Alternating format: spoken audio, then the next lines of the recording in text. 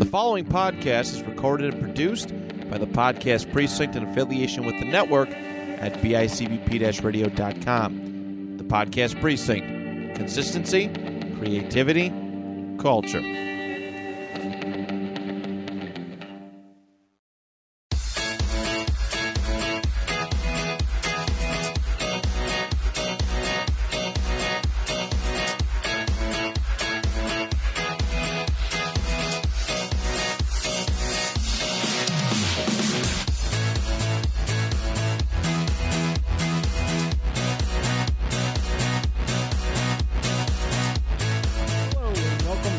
Next of Kin podcast. I'm your host, Rich, with my son, Christian.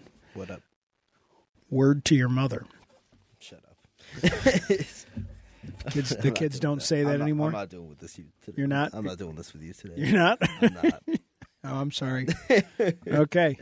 Well, I apologize for that. But welcome back, everyone. We finally got back on our taping schedule.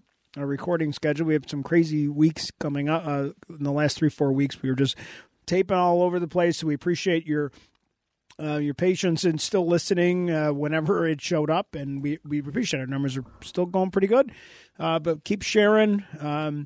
Thanks everybody here at the BICBP. We broke our own record. I think we're almost at the whole network is almost at almost what 750,000. I think we're up to.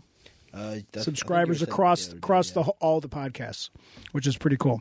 So we're doing quite well. So keep listening, keep sharing. We'll be talking about Eternals. Went to see it last night finally. But of course, let's start with the news. So I got a bunch of news for you. All right. Do you want my? It's some good Vin Diesel news. Oh, good. Did you hear that he has reached out to The Rock? And he's trying to put the beef aside, and he wants him back for the last movie. Did he post that? Yes, he did. Like it was public. I still think there's only beefing from one direction on this. I don't think The Rock even cares. I think The Rock, like when they were like on set, cared. You know what I mean? But I don't think The Rock necessarily cares like when it's not. He's got Dwayne Johnson. He doesn't have money. to directly like deal with him, you know? We've talked about this many times.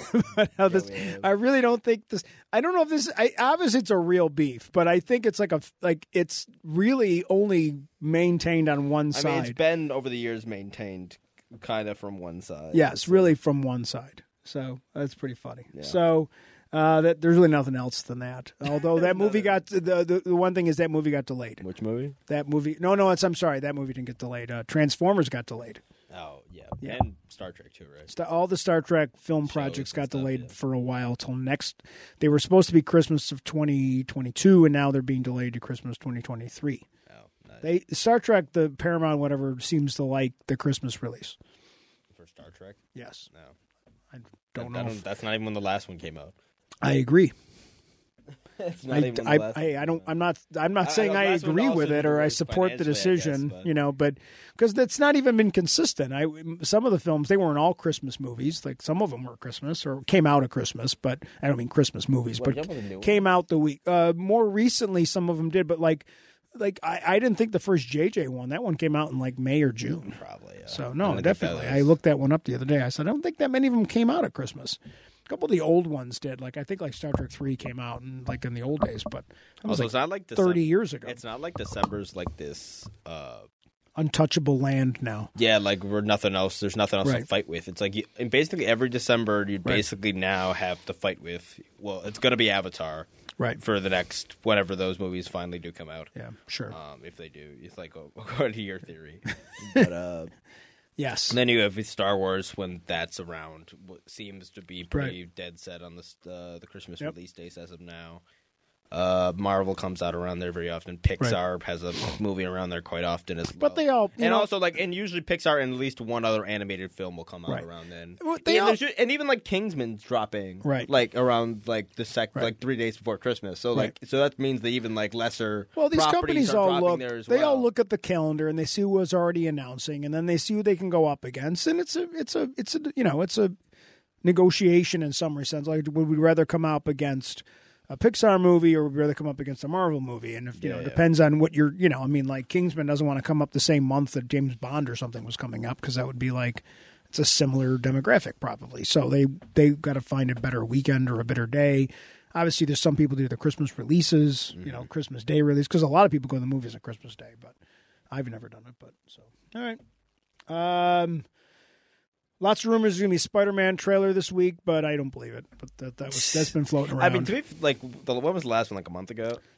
Well, yeah, I guess it was kind of 2 months ago, something like that. I don't know. So everybody said, I want one, and then that stupid post. I wouldn't be surprised. Pick the fake. What do you think about the fake leaks?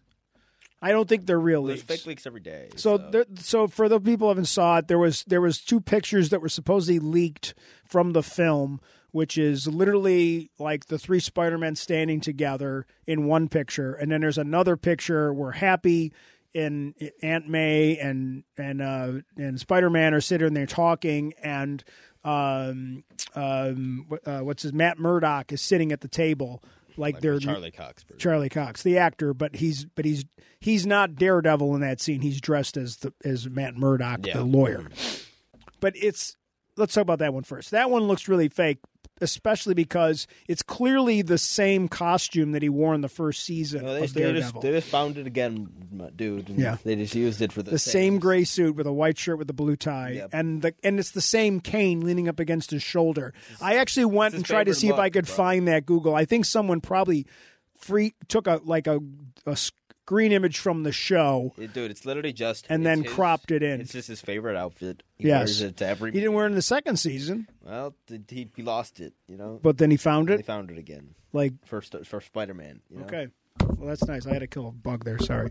And then the other one other one doesn't even make sense because the other get out of here. The other one looks ridiculous too, is because it's like, why does Tobey Maguire look like he's 20 years younger? So it's like I think they put his head.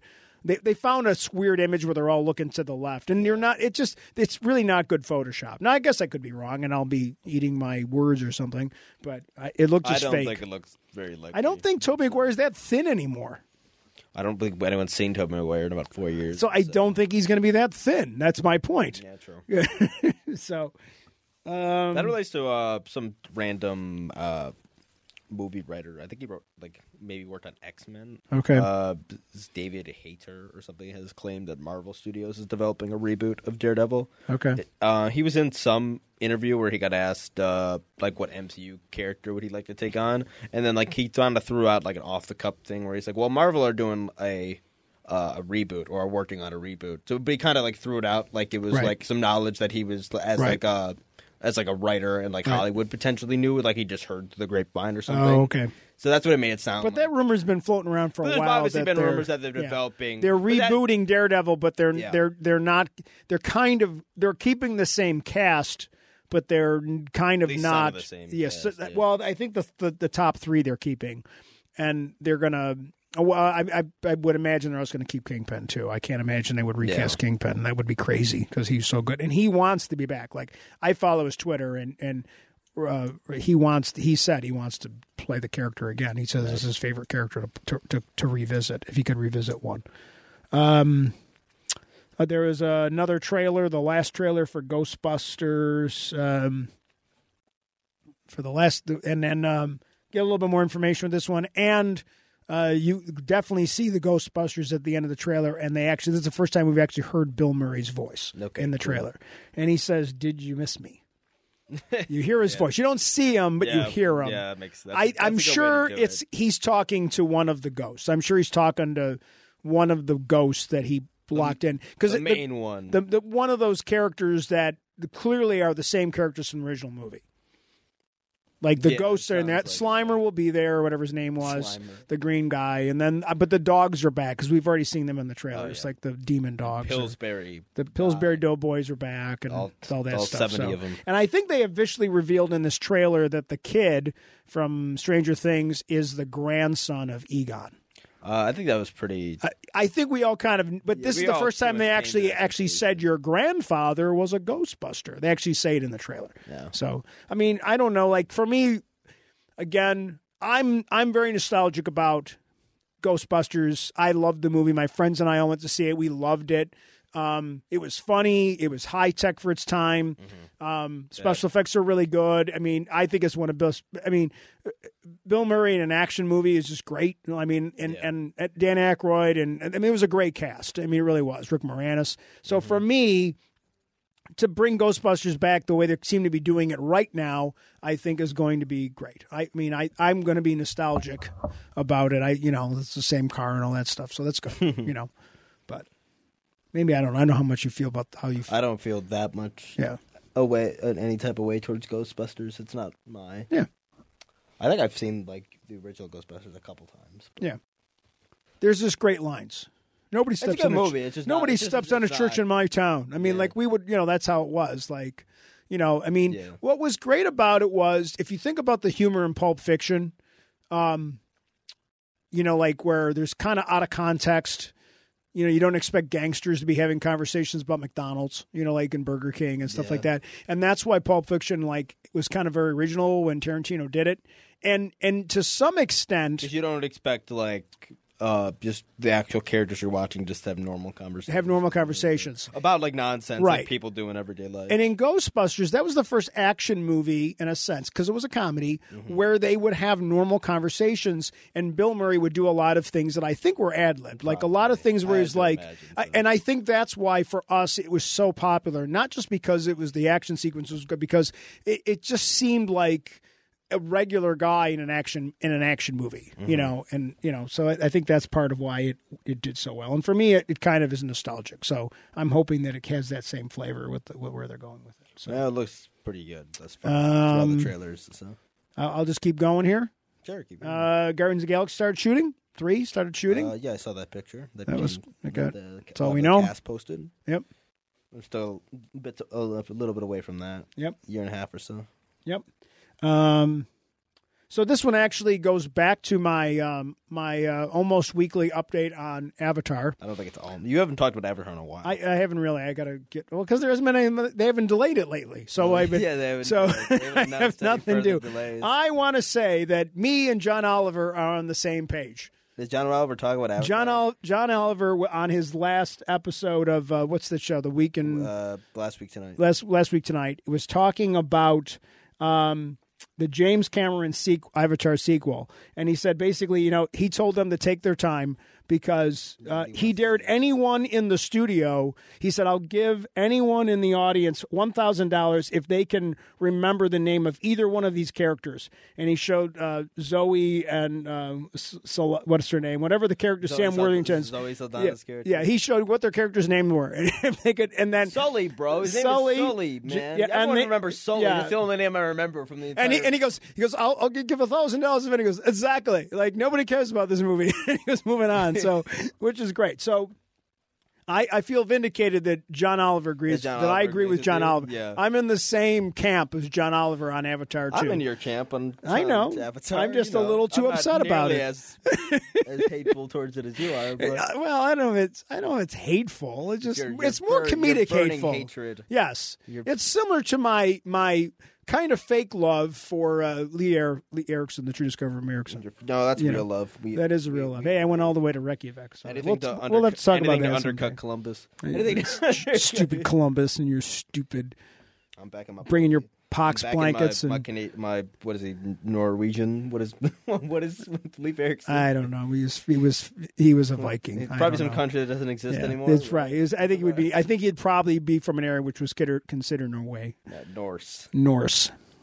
Rumors are emerging about the Hawkeye. There's going to be a spinoff from Hawkeye called Echo. Why? And that will be tied into a 4th series of Daredevil. That's the rumor that's been floating around. Why is it?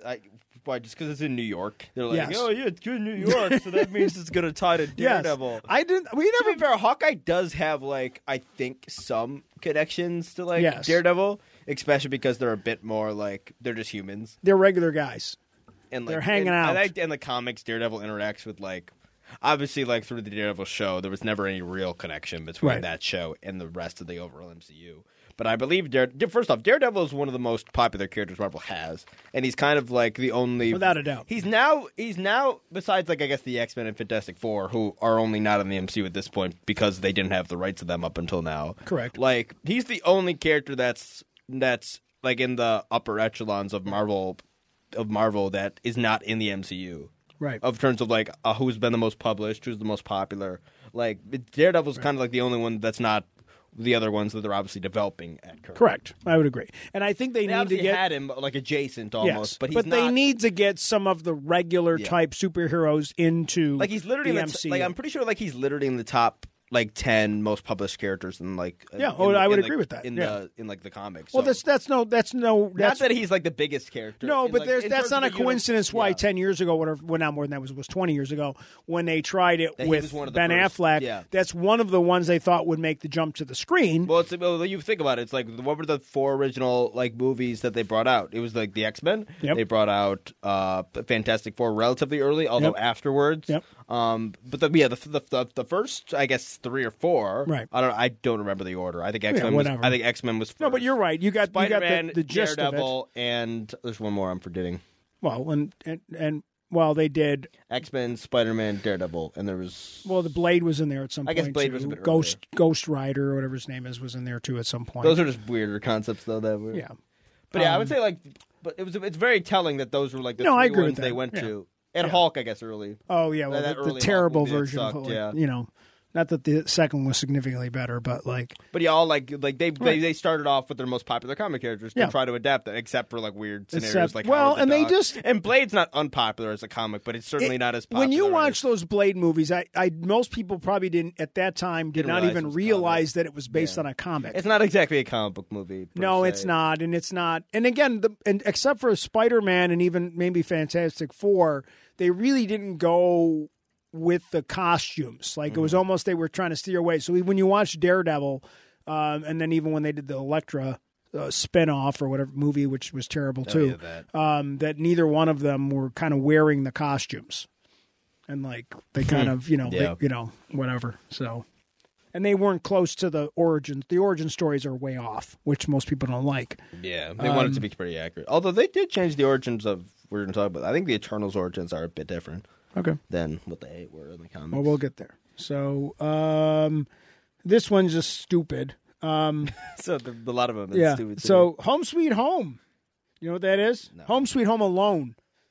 We're moving on. Yes. It's the same friggin' story, but it's British. It's a British kid this time. Isn't Home Alone getting rebooted? It's British. Is that what this is? It's British. I thought like Macaulay Culkin was in it. I don't know. Maybe he's English now. I don't know. I didn't read any farther. I just thought it was like, really? This thing? Because remember they did that other one? Just ignored every time I've seen an article related to a Home Alone we're just going to keep trying. I've just stopped. Just no one cares. No one. Lost in New York has a little bit of a following. The second one, people like the original. Although they're like the stupid. The third one they just used to shove on Cartoon Network all the time. Right, or that's like Thanksgiving night on NBC or something like that. Right. The third one's like the different kid, and there's 4 of them. Or the one where it's supposed to be the same kid, but like his parents are divorced now. That's the fourth one. That's the fourth one. The fourth one is I think it's supposed to be that he's Kevin McAllister, whatever the kid's name is. Yes, but it's not Macaulay Culkin. Well, no, because he's 40. 6 years, right? Because he's at 40. that point. So he would have been too old, right? But the kid they got is like a horrible actor. Right. Not that Macaulay Culkin was ever particularly great, right? But he was even worse, and he looked nothing like him, right? And then obviously, but it was pretty funny when he put that aftershave on his face and went ah. Yeah, I never liked that movie. I saw it. Not exactly great movies. People loved it, and it's like one of those things. I've never had interest in watching it. Comedic wise, like when dudes get rammed with a guess. brick. I just like it as it's like a real life cartoon. I guess okay. Especially once it gets to like the end where he's doing Yeah. like real life Tom and Jerry ass shit, and Yeah. he's like throwing bricks at people's heads from like the top of roofs. They're not Right. dying. They're not dying. And then like the fact that those guys are alive. I remember watching that movie there's, all he is a little serial killer, bro. What they should do if they want to do something like groundbreaking, then they should do. I know where you're going They with should this. bring Macaulay Culkin back in, and they should do a horror movie. Yes. and And he's it- like a serial killer now because again, That would like, be hilarious. because he enlisted like every trait Yes. that a sociopath would have ever possibly. Yes, like had. the dark life that he led because of the shit he got away with. That he was Yeah, that he was able to basically torture. because basically he was never punished for committing crimes. Yeah, for torturing people. And that's how like the people in I know Criminal Minds. they weren't trying to rob the house. I guess. Again, I know a lot about Mike's murderers because I watch a lot of Criminal Minds. So like they're always the backstory is that he was unloved or he was punished, and he never faced the consequences for an actions when he was 10. Although, to be fair, and he put he hit somebody with a paint can. To be fair, they were trying to rob his house, but also he didn't really. He could have just called the police. Like he could have called the police. Did he? Maybe he called the police. I just don't remember that scene.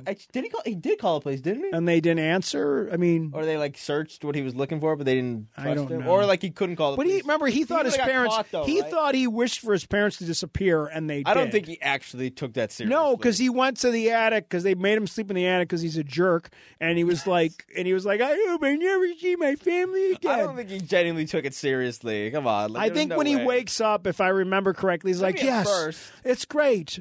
But he probably just assumes they left him, right? But really the sequel should have been like when, the parents get arrested for leaving the child home alone, and they On trial? Yeah, like that should have been the next film. Just for what? When pick it up like Rocky 2, where they pick it up right like after what, when the you end of leave the your first kid- it's one. like when you leave, like, a yeah, when he toddler goes in, to like, the car. the child with when you call the when you leave your like the dog hotline. or your, Yes, car and like or Yeah, like child in, that's- the hot yeah, car. right. Like that's what you yeah, like your Child parents Protective Services when the New York Child Protective Services Agency come up. We and can't have a movie with like just Kevin And McAllister murdering what the city. drug- That should have been Home Alone 2. Kevin Yes. McAllister and he's like fighting. and the that CPS. father is definitely involved in some Or no, heavy crime. Listen. So- Tell me this is not a better sequel Right. than whatever reason they were in New York for. Is like instead he gets taken away by CPS. Yes. because he was basically abused, And he gets left in the- at home and he left for in weeks foster or whatever care. it's been. And then he has to and then he targets foster care.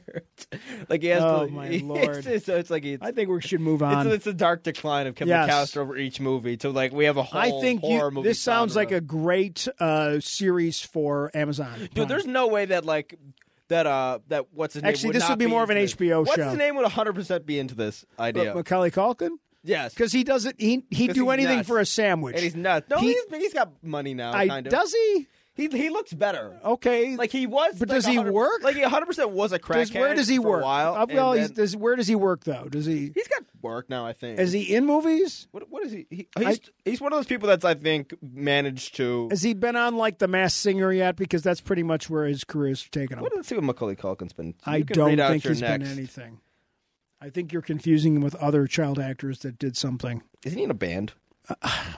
If you tell me he's in a band, what is he with he's with the Kevin Bacon guys, like Kevin Bacon and his brothers, don't they have a band?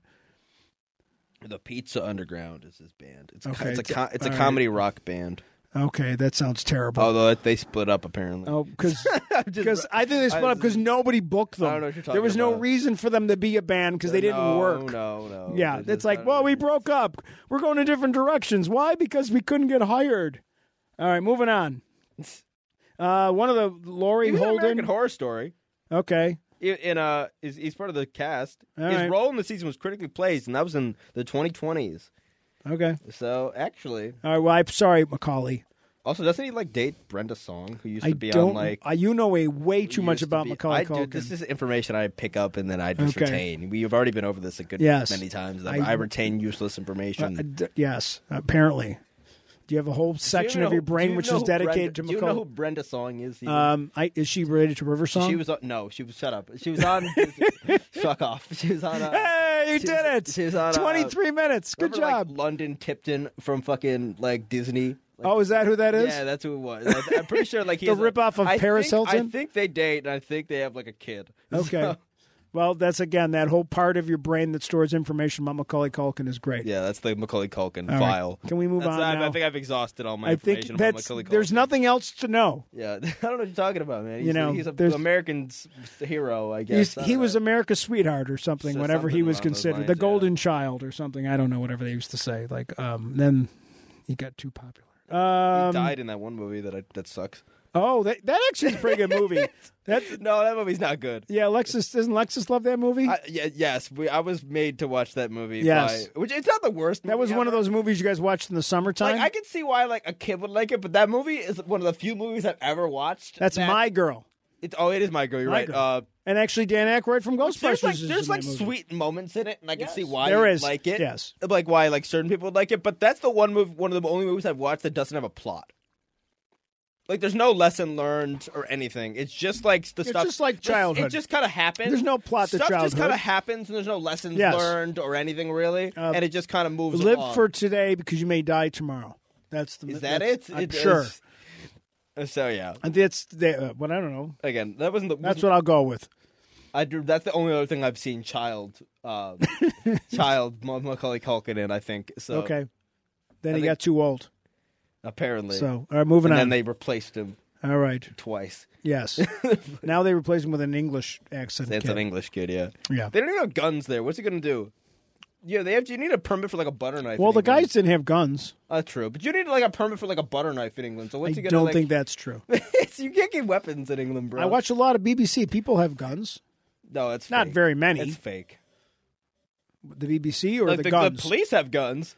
Well, That's not about all it. the police, though. No, not they even. have to like they have a whole process. They have to like sign it out and According to stuff. all, again, my knowledge of the police is No, it's is pretty based on accurate, BBC shows. They have I to think sign everything out. and I would everything. imagine that- like you can't carry it around the office like they do on like NYPD Blue or something like that. I would imagine that BBC makes it way easier for their characters to get weapons than it actually. No, is. because whenever they have to go get like a gun, Dude, it's like butter knife- there's a whole sign out. Dude, thing. like there's like a food chain, and like say like I guess like a gun would be at the top of like Yes. the weapons food chain. Yeah. In England is a butter knife, okay? That's their best weapon. Like that's the stuff they use. Like that's why you want to hear about like gang stuff. There's a lot of knife crime. attacks in And Europe. That is yes, in like England, you know like yes. an apex predator. That's like the apex weapon Okay. in England. That's what they have access to. Okay. It's that and like staples. The staple, They- like a staple, Like they have you- like a stapler and they go up behind you and like not they, even like a good staple gun, No, like they we got, use to no, they staple don't- up they this don't- stuff. No, those are banned too. They just got to staple. That's banned. Like, how are you supposed to staple cloth up to inside your podcast studio if you're just gotta building your use own? the- You need like a permit Yeah, from use the paper one. king, She's the got- queen, the queen. the queen or whatever. She's old. I don't think she know. has Like any say in anything anymore. I think she. I don't think kinda she just has there. had. I say think she's anything. kind of just a waste of taxpayer money now. I don't think the king or queen has had any say in anything since like 18 something.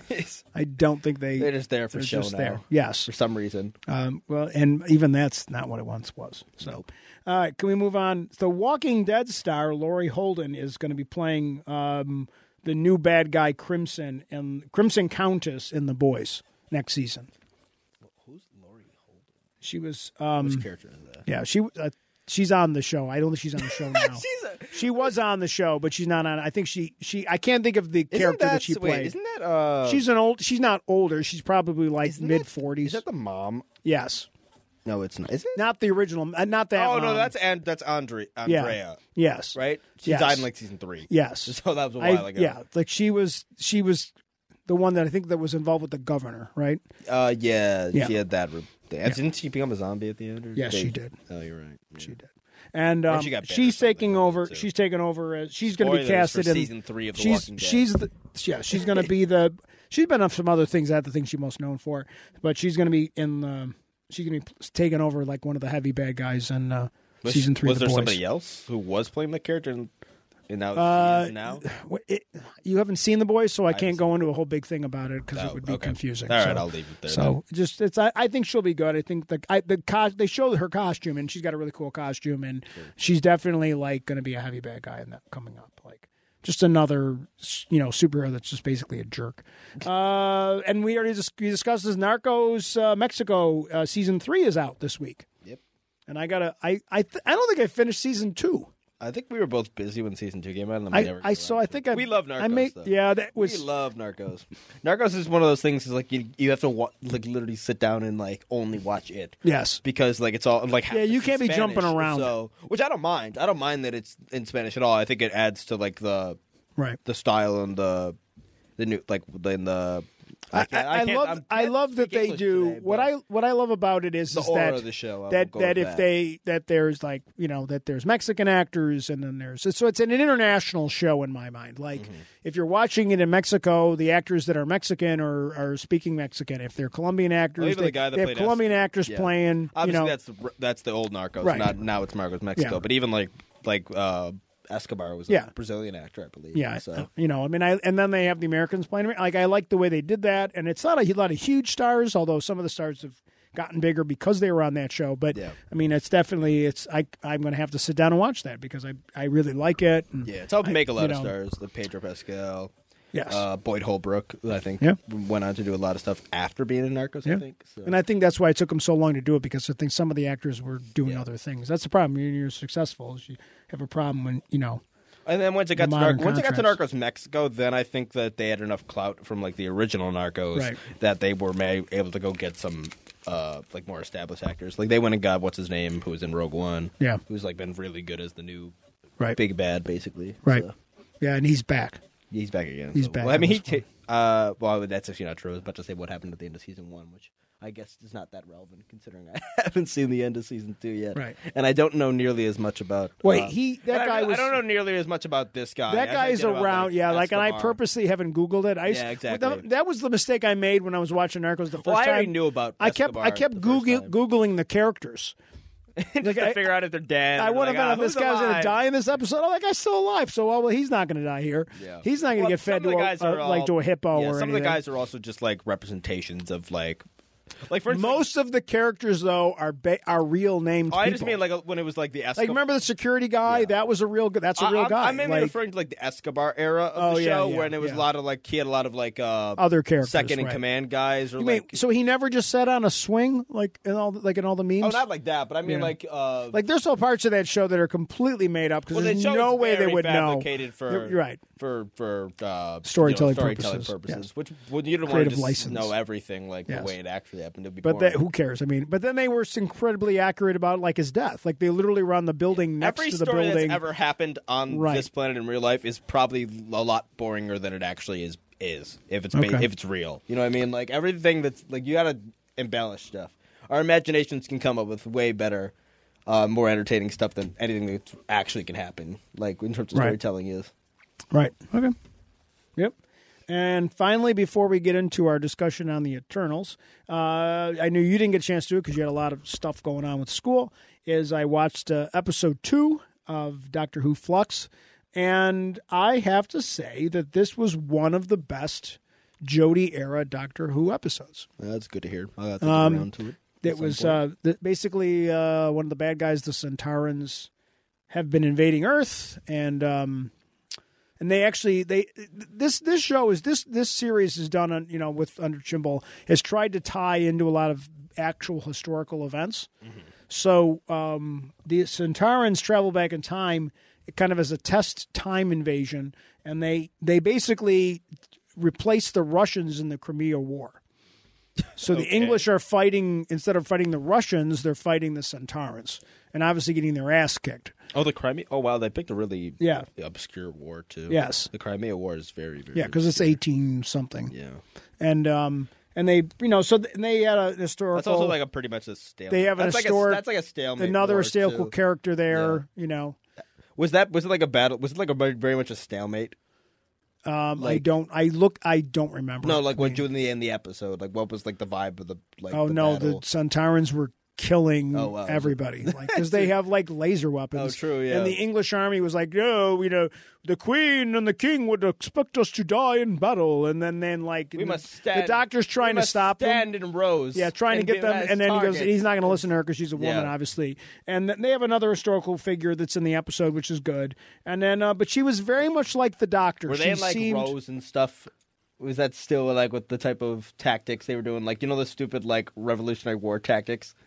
That like you would like almost Like, you look into their March? Yeah. Like yes, pretty much, yeah. Because they had, like, cannons people, and stuff. People really don't realize, like, how late into history that type of thing lasted. I remember No, I think this... No, yeah. it lasted literally all the way up until World War I. No, you're right. France literally, really early on to that war, walked into that war with, like, the same type of, like, old tactics, and they immediately got, like, butchered in, like, the first couple times, so they immediately had to switch up their tactics and be like, okay, we're not exactly following... Let's not wear a bright blue jacket into war anymore. Let's stop doing that and a red hat. Not that, like, because obviously, like, wars throughout history has always been, like, very brutal, but especially, like, that era of war, like, was very, like, almost performative. Right. In a way, like, the way they would, like, tactic themselves and, like, they would, like, march in such a way that made them, like, that wasn't practical for defense or, like, any sort of, like, thing. It was just, but they also didn't really care much about their soldiers in a sense. That true. Like, your soldiers were there as they were pawns. They were just pieces. They were literally pieces on, like, a board to the most commanders. These guys are going to die first.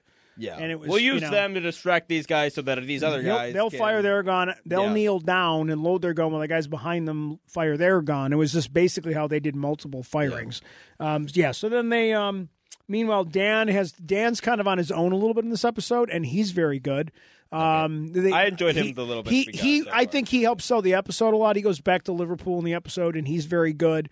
And he reminded me like kind of like the side quests sometimes on the the older series, like where kind of we think back to Davies and those eras where would there be like two plots where they're almost like they're all the same plot, but like the companion's doing his own thing, different objective. Yeah.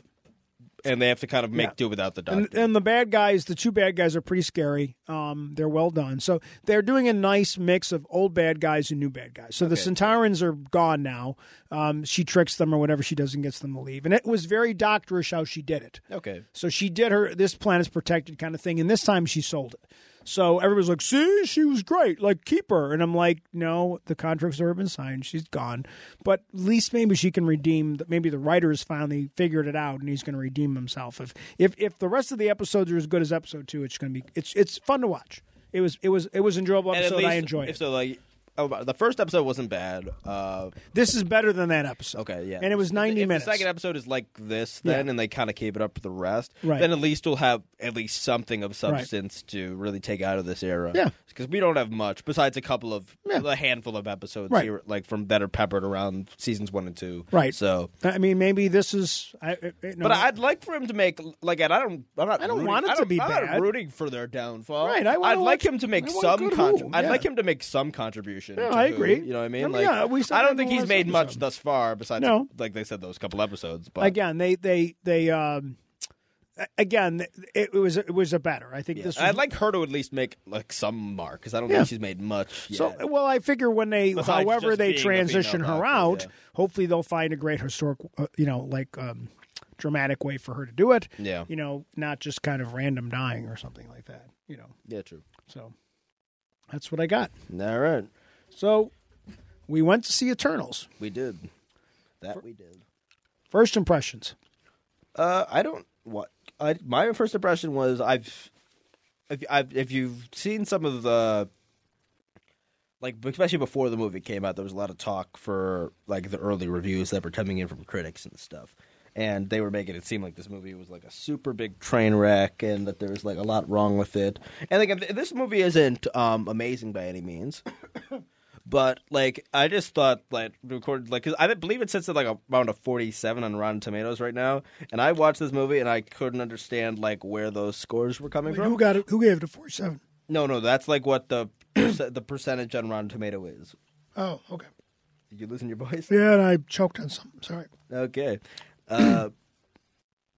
But yeah, I would say like this is a solid MCU movie. There's certainly worse MCU movies, and the fact that this is the only MCU movie that's now not fresh on Rotten Tomatoes, like the idea that a movie like Iron Man 2 is which again, there's other sites other than Rotten Tomatoes, and if you look at the audience score is about 80%, which is what I think this movie's about. Let's be honest. This movie should be in and around the satisfaction level there. There's certain people that aren't going to like this movie, right? For whatever reason. Yep. It is a bit slow and boring. It's a slow burn. And I feel like not a lot happens over the course of this movie. It takes a while to get to... For instance, I don't want to do spoilers yet, but... Right.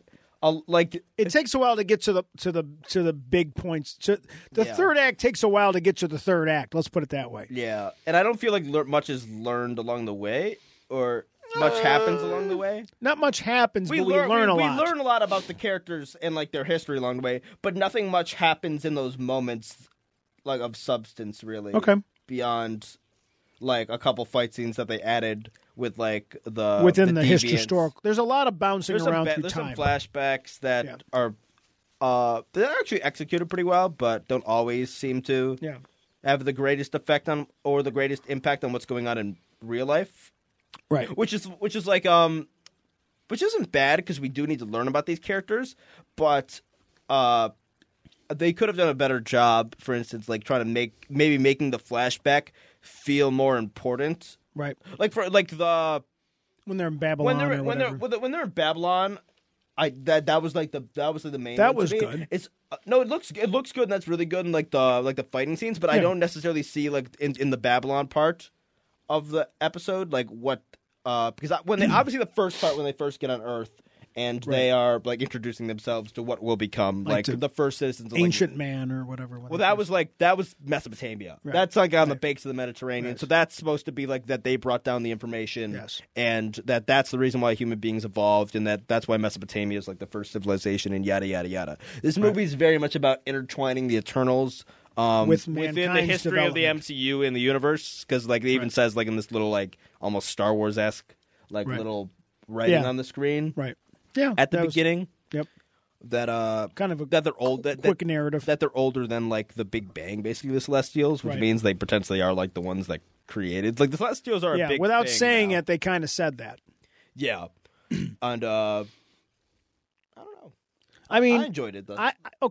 I would say, to put it simply, I went off on a tangent, but No, I don't think it was a tangent. I think it was kind of discussing kind of the base. I would agree. I think that this movie tries to establish that the history of man, the Eternals were around with the evolution of man. So there's a lot of things that happen, and they're very straightforward in the film about.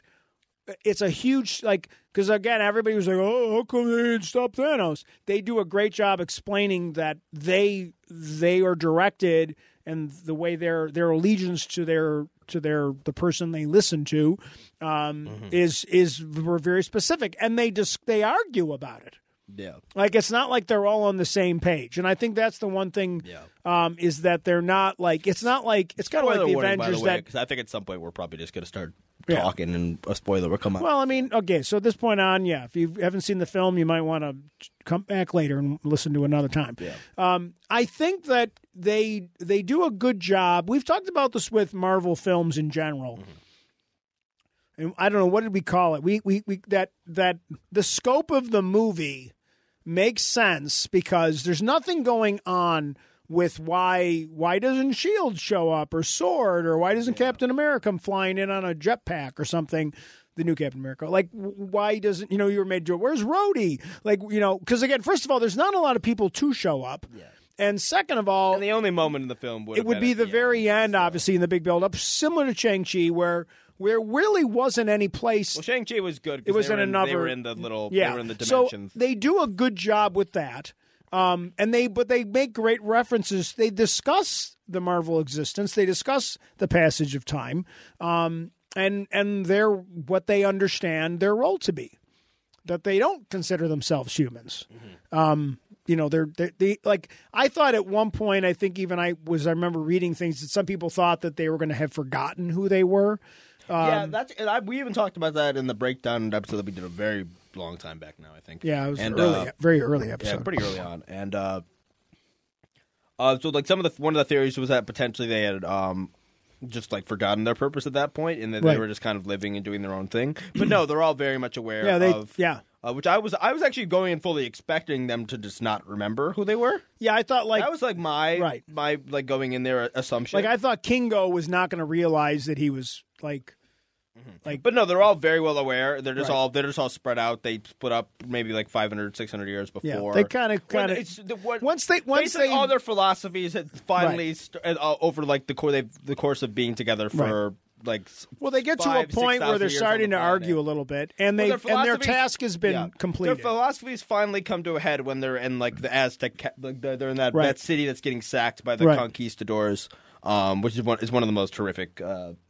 Like sackings of a city and like the history of the planet. It's supposed to be one of the. So let me ask you a question. That's the idea. Is that supposed to be like these people, especially like there's varying amounts of. You really love history.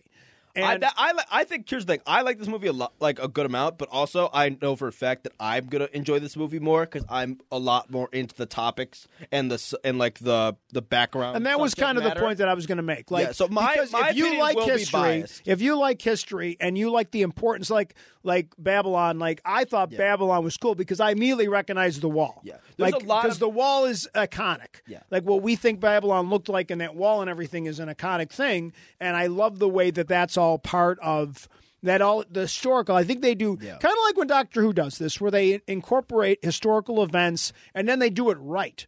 And I think they did it for right. Someone like me, again, but I'm not a student of history like you are. For someone I'm not that much of a student. Yeah, but you know a lot of historical events. Whenever I bring something up, you always know what it is. But either way, there's just a certain amount of like historical subcontext, mythological subcontext that's like. That's basically present throughout nearly the entirety of this film. Right. And I think it's a lot of subtext that a lot of people won't pick up on. Right. But for me, like, it's very easy to, I'm immediately able to pick up on subtle references. Right. Or, like, even stuff that they would mention, like, that basically each one of those characters, which we even talked about this back then, is a, like, if you look at their names, is like the inspiration for Thena, Angelina Jolie plays Thena, either a creature and or she's the inspiration. Most of them are the inspirations for a god or goddess from some different type like of Macquarie. A few of them are Greek. Most of them are Greek myths, like Mercury, for instance, like Circe, Athena, Icarus, and Icarus is the actual name, and Phastos, and you got Gilgamesh. Like Gilgamesh is like a mythologist. It's a Mesopotamian thing. Yeah. Kingo is potentially related to it, and I forget the god that he's like potentially said to inspire. Sprite doesn't inspire a god in per se, but there's like little European like folklore creatures called sprites that she's supposed to, and each of their powers are. Manifest themselves in very unique ways. Correct. The Eternals themselves are like basically synthetic, created by like the Celestials, which are these massive things. We see one of them in this movie quite a bit, right? Which is the one that's who basically seems to be like the god of like the MCU. Yes. He seems to be like the creator, or like at least the most like powerful being thus far. Right. We even see him like come to Earth at one point at the end after like what happens, and like he's so big that you only see like the top of his torso and shoulders, and then like his massive head, just like stick it into the air, like over the horizon, and you just over like the curve of the curve. Was he Eros? That's Eros, right? No, Eros is the guy at the end in the post-credit scene. Okay. Which we'll get to. Okay. Well, I mean, and whatever sounds really out there in like celestial. I have no idea how accurate this is to the comics. It doesn't really matter anyway. But like, I think that they did a great job setting it up. Obviously, for these guys, it's not a one-off. Like they're bringing some of these characters back because obviously some of them cannot be brought back. And it did kind of have, and I'll say this. I don't want to get into the specifics of the deaths of any of the characters, but it did have a Game of Thrones thing where you didn't expect like some of the characters go like you don't expect it. You knew some characters would have certain to die. Things I love in this. Well, they did a great job. I didn't see most of it coming. They did a lot of. I figured a lot of great misdirection in this movie. The MCU really doesn't kill off characters and all too much, especially their heroes. And obviously, we start off this movie with about. With like 10 characters. Right. And, well, I think this is important just for the rest of the film. Like almost immediately, obviously the film exists where we get flashbacks. So we see this character, like in this actress in flashback scenes after her death in the film. Yeah, there's 10 Eternals but for instance, like Salma Hayek is like the leader of the Eternals, and it was like marketed and even said in interviews and like stuff like that she's the leader of the Eternals, and she's dead pretty early on. Yeah. We don't learn who kills her till very late, but like she's dead. Gilgamesh is like in the comics is right. is supposedly the strongest of them, and he's dead in this film too. Right. So that's two. And I think that all of them make sense the way it's done. Like I think they did a very good job with this. You did not know where they were going to go with the bad guys and who was going to be the bad guy and who wasn't. With each movie, when you add, and also for like the greater context of the MCU, when each movie gets added, you're basically adding pieces to the board, and then like what area everyone's in, and like which way they're moving towards, like what projects, like who's interrelated to who, like where's everything going, and almost as quickly as these characters got put on the board, most of them got taken right off. Right. So whether it's but we're not going to say all the deaths yet because we're going to eventually talk about certain areas in the movie. Right. But there's three of the main Eternals die in this film. Right. One of them becomes not an Eternal. So we go down from 10 to 6 almost immediately. Right. And then for various other things that we see in this. And they set up a great sequel. And they set up the aspect for 3 sequels. And so none of them are on Earth at the end by this film. But we'll get around to that. Yeah. Let's break this. They definitely also they changed their origin a little bit as well, where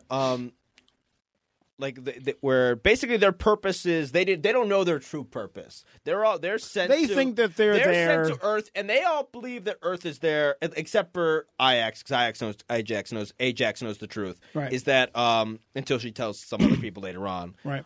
Is that this is their first mission they've ever been on, and they're here to protect the humans from the deviants, which are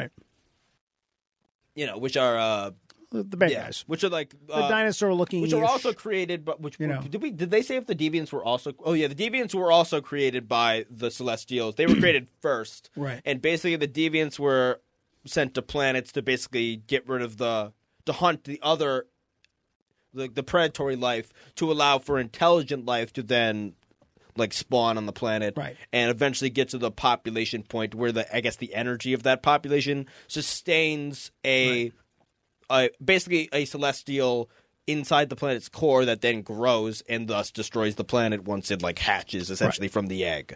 So that's like what they're trying to with the conflict of this film is that there's literally a giant being in the earth that's about to be born out of it. When they all discover the truth, the main truth. Obviously, there's still some glitches or a super half-truths. wide array of But opinions. when they all become aware of what's really going on and what's really their history and the real mission, what I love about it is that every character reacts to it in their own way. And different allegiances are formed, and some people make their own decision because of things. They do a very good job with like the subtle interactions between characters, and we get a lot of interaction between different characters. Right. Because there's so many. I was telling you this in the car after the show yesterday. Is that there's so many different when you have that many characters. There's so many different matchups you can do between characters. There's so many combos. Right. And I feel like they did a pretty decent job of showing like the history between various characters. They all have a history, but certain ones have more history together. Each other. Yeah, there's certain ones that get along more. There's obviously like there's relationships that have like some of which have lasted friendships, relationships. There's like Icarus and Cersei who were together for basically almost the entire time they've been on the planet up until maybe a few hundred years ago. Right. There's Athena and Gilgamesh who aren't an item, but are basically like a will they won't they are for all forever will they won't they almost where like he protects or like he felt the need to protect her. He loves her, especially once she she in this movie has her own little kind of storyline going on where she's dealing with this. I forget what exactly the it's almost like called. She's got a disease, but it's basically it's a very common in sci-fi tropes. A lot of the time it's with like AI. Right. Like in Halo they did this and it was a much shorter period of time. Where like certain synthetic technology after it like lives for too long, or it almost starts to collapse under the weight of its own consciousness, or like the weight of its collective memories. Which like Westworld. So it's like the idea that her storage is almost running out because she is this synthetic being, and she's been alive for now 7,000 years. So there's 7,000 years of memories now, like basically in that, and she would glitch back to. When she would go into that state, she would also glitch back into what we learn is that this isn't their first mission. Right. Basically, after they birth the Celestial in each world, they just get their brain wiped and then they get sent off to the next planet, which is like this like it's just a terrible way. Horrifying. It's almost like it kind of reminds me of like the Blade Runner thing, like the original Blade Runner, where the the Nexus series, and they're not thought of as being alive. They're just they're not supposed to have feelings, and they just wipe them out. And it's they keep them though. It's the weird thing is they keep the members like in a box. But yeah, either way, I don't think I finished my point. No, but I think it's the idea that like eventually you like even like synthetic life will or like if you lived or even as a human that like potentially if you were to live that long, would your mind be like would at some point would like the idea of immortality like would your mind just collapse under the weight of like everything you've learned and, or will it just start erasing stuff think of that some think point, of the Shielder on the Doctor Who stuff with me with the girl from Game of Thrones, what's her name, where she eventually started to forget. She didn't even remember, so she started at one point when the Doctor finds her, she's been journaling because her brain can only see back so far. She just basically lives in like these little pockets where she can't retain everything at once, so she has to go back and read about her own life essentially, so she can kind of keep track of it. Similar to that aspect. There's a lot of those kinds of things, and it had a lot of that. And there's all sorts of really good like little side arcs. There's like Kumail Nanjiani's character. What's his name? Kingo. Kingo is very like funny, and he's like has a lot of relationships with everyone. Like he seems to boost. He was like very good friends with Sprite.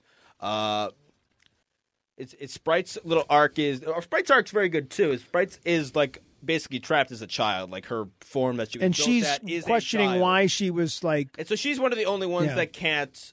Like, whereas all the other ones can go in and exist in any place they want to and fit right in and, like, live among humans and be, like, seen as normal, since she's, like, the look of, like, a 13, 14-year-old girl. And basically that means, like, anyone she meets would immediately know after a couple of years that she's not normal. Right. And that she would have to leave on. And it's funny.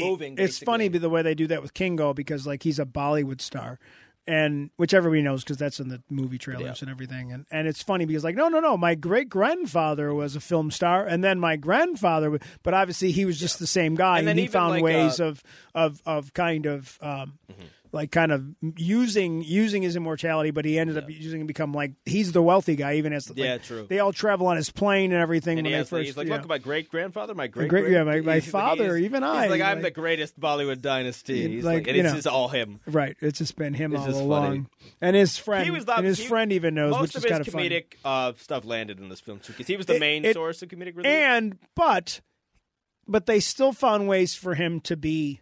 He's also one of the stronger characters. He's one of the fighter characters. They have very much a. Now you said there's they very much have, which is very smart on like the part of the Eternals that especially because they're there basically to just ensure population growth, which is really like which I don't think people get. Like that's a pretty dark thing that basically these creatures are sent to planets to help sentient life develop, just so that sentient life could basically be consumed. Right. By like, or its energy can be consumed by the thing, which is pretty creepy. So, so it makes sense that you would want more than just fighters. But if you think of all the ancient fighter corps that's there to fight off the deviants, which were also there because eventually the deviants lost control and became predators themselves, which is why they then needed to create the Eternals as well. Right. Which in the comics, I think the Eternals were made on Earth. And like, or like they're made on whichever planet they're sent to. So then, like, along with humans, like humans were made by Celestials as well. Where in this, it seems like the humans are just like a natural, like product of evolution, like we probably are in real life, and then like they interact with it just to ensure that because obviously they look like that.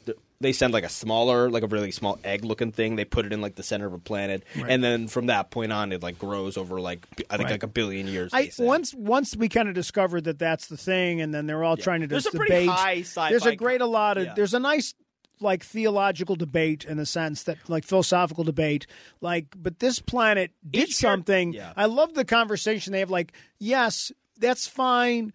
That we have to do things. They're all struggling in their own way with whether what they're doing is right or wrong, and some of them are, moderately, want to support that vision, and some of the other ones are fanatically, and some of the other ones are completely against it, and they all have to find a way. They're still kind of a family in a sense. And then let's get to the big. I'd say let's go to the twist of like, the show. Well, before we get to that, I think that battle, that internal, that struggle within them as a family. Yeah, we're getting. I'm getting. That's going to be part. Like of I think was really well done. And again, if you think about it. a lot of it is this concept of that we got to do it because the God said you should. And there's that's kind of been bred into them. But after 7,000 years, some of them are starting to question that. And I think that's why the story. Which is why. So basically, let's get to the main point. If you look back at the thing we were doing, the breakdown that we did a while back. Yeah. Or I did, basically, of all the characters and stuff. You would have expected that Druig would have been the villain of this film. Right. I think like the way he's portrayed in the trailers and the shots they specifically use in the trailers leading up into this very much makes it seem like he was going to be like the one that like kind of betrayed them. Where it actually turns out to be that like his struggle is that he has obviously the power to control humans and like make them kind of follow his will. So he's spent the last like thousands and thousands of years, especially as the technologies continue to advance. He's of the opinion that that technology had advanced too far to the point where they're able to. And this was at like once they got to they had like muskets and stuff, and they were literally slaughtering. They were brutalizing the people of the capital of the the Aztec Empire, and so he's. In his mind, he's like, I have the power to have stopped like almost every he hates ever happened, he hates and the mission. He can't use it. He hates the mission because he doesn't want to see the killing. So they do misdirect you because you think he's going to be like he's going to manipulate his powers, but in a sense, he wants to use his powers to make the world better. Like so, but and he's frustrated because no one agrees with him. Well, yeah, because it's not their consciousness, so it's like it's him, and like he can't just be everyone all the time. So it's very. Like I said, I like the range of like that each person has. Like they don't even like I don't even say anyone has like the same philosophy as anyone else. No, I would agree. It's 10 characters. We don't get a great deal of time, and certain characters we don't get to explore their philosophies very much at all. But like each character has their own. Like even to the point where like for Kingo, is basically on board with the Celestial plan. On board with the Celestial. Like he views that like I was made by Celestials. I was born, but I refuse to fight my family. So he just doesn't. He just walks away. He walks away. So he just doesn't. Which a lot of people don't like that he just wasn't involved in the final act at all. But I think that was relatively in keeping with his character. I think it's weird that he was potentially like the only one that didn't interact. So it was kind of like why was he like just Kamala and Johnny not in the final battle? Right. But.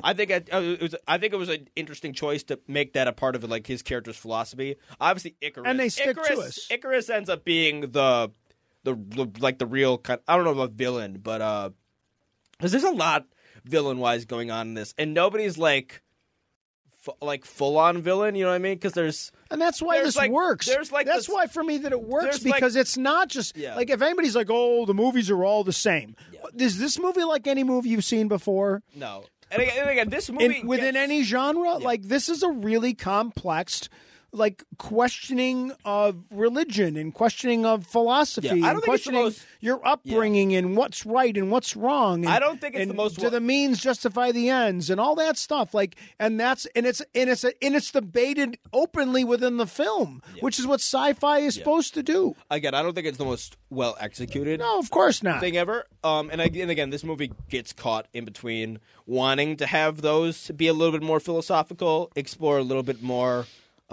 Maybe deep sci-fi concept, which this movie does, and some of the like ideas and like it gets pretty like high fantasy sci-fi at certain points too, which can be a bit much for people. Which that's just the nature of the characters, though. Right. But this movie does get caught in wanting to still be an MCU movie at the same time, which I get. Like it is kind of like they have a brand, and like each movie kind of fits into that brand, but also like it's not that won't survive forever. So, like, occasionally I would encourage Marvel to let them be just a little bit more free. Again, I just view this as a very good step in that direction that we potentially could get a little bit more, like, say, deeper films that we get to explore a little bit more. No, and I think that a little bit more complex films. No Marvel film is really complex, I would say. Is one of the more complex Marvel films. I don't think it's one of the better Marvel films at all. I think there's probably let me say this to the lower half of films. Still, let me talk a little bit about this. Yeah, so sure. In my mind, I like the fact that this was brave. in the sense that they did not just find another random guy from Earth who's got superpowers, because really when we get Fantastic Four, it's just more regular guys that become superheroes. And they've already established that the universe is huge, and that the Earth is part of a big, huge universal thing, and they can't, and the whole universe knows that Earth exists now, right? Because the entire universe knows that the Avengers snapped the gauntlet and saved half the universe. So the Earth has got a weird place now. It's got a target on its back almost. Yes, but there's a lot of people there to come defend Earth. Well, that's why. Well, I think that's why Furies and like it's a while ago now, but that's why, because I was literally at the end of Spider-Man: Homecoming was when we saw that. Right. Or Far From Home, I guess it was. When we saw that post-credit. That he's not on Earth. Why Fury's in space? Because he realizes he's got to go find some more people to help. Or he's got to do, or he's got to they got to. I think they're starting to go a little bit more to the more late stage, comic age, where when you finally get to the point where. You have a massive roster of characters that are all existing within the same universe. Right. Well, that's where we are now. We've talked about how the MCU has built itself up to the point now where it's almost at in terms of density of characters, we are almost at a comic level. I don't. Yeah, you're literally at a point. Obviously, the comics literally. I can't think of anything that I can't think of a franchise that has this many characters that are all existing at the same time. They're all drastically different from one another. The only thing I could, because let's go to Star Trek, for example, because they've got multiple shows and multiple timelines and everything, but they're all spread out through time. So you can't have Captain Kirk without, for lots of reasons, showing up and be on Discovery, on the new show or any of those things. So, but the way the MCU is set up now, they can literally. Yeah. They literally have a multiverse now of things that they can do. Yeah. And what I thought was not everybody has to like this movie. And let me finish on this one. Not everybody has to like this movie, but I think it's got an important place in the MCU. But it's no worse than some of the other first movies in some of these things. It's better than the first Thor. It's better than the Hulk movie. It's better than what else? I mean, it's better than Iron Man 2. It's better than Iron Man 2. Some people would argue it's better than Iron Man 3. And I like Iron Man 3 because I like the concept. I think it's better than Captain Marvel. I think it's better than Thor 2. I think it's better than potentially. So I throw it right in the middle. And I don't think any of them are. So I don't know why this got a lot of hate. What's the worst rated? If you on a scale of 1 to 10, this is the worst rated by critics. No, if you were going to rate, forget about what the critics say, because the critics are just jerks. And the critics, to be honest, at this point, if I was a critic, I serve no purpose at this point because most people are making their. I mean, I don't want to say that. I'm saying that wrong, but. I feel like critics now they're purposely doing things to be dramatic or whatever, to be controversial, to get attention, because they used to just review the movies, but now they got to have it's almost like there's a weird, which I don't disagree, which drives me crazy. Which I think is the thing is with Rotten Tomatoes is certain reviews don't always have a.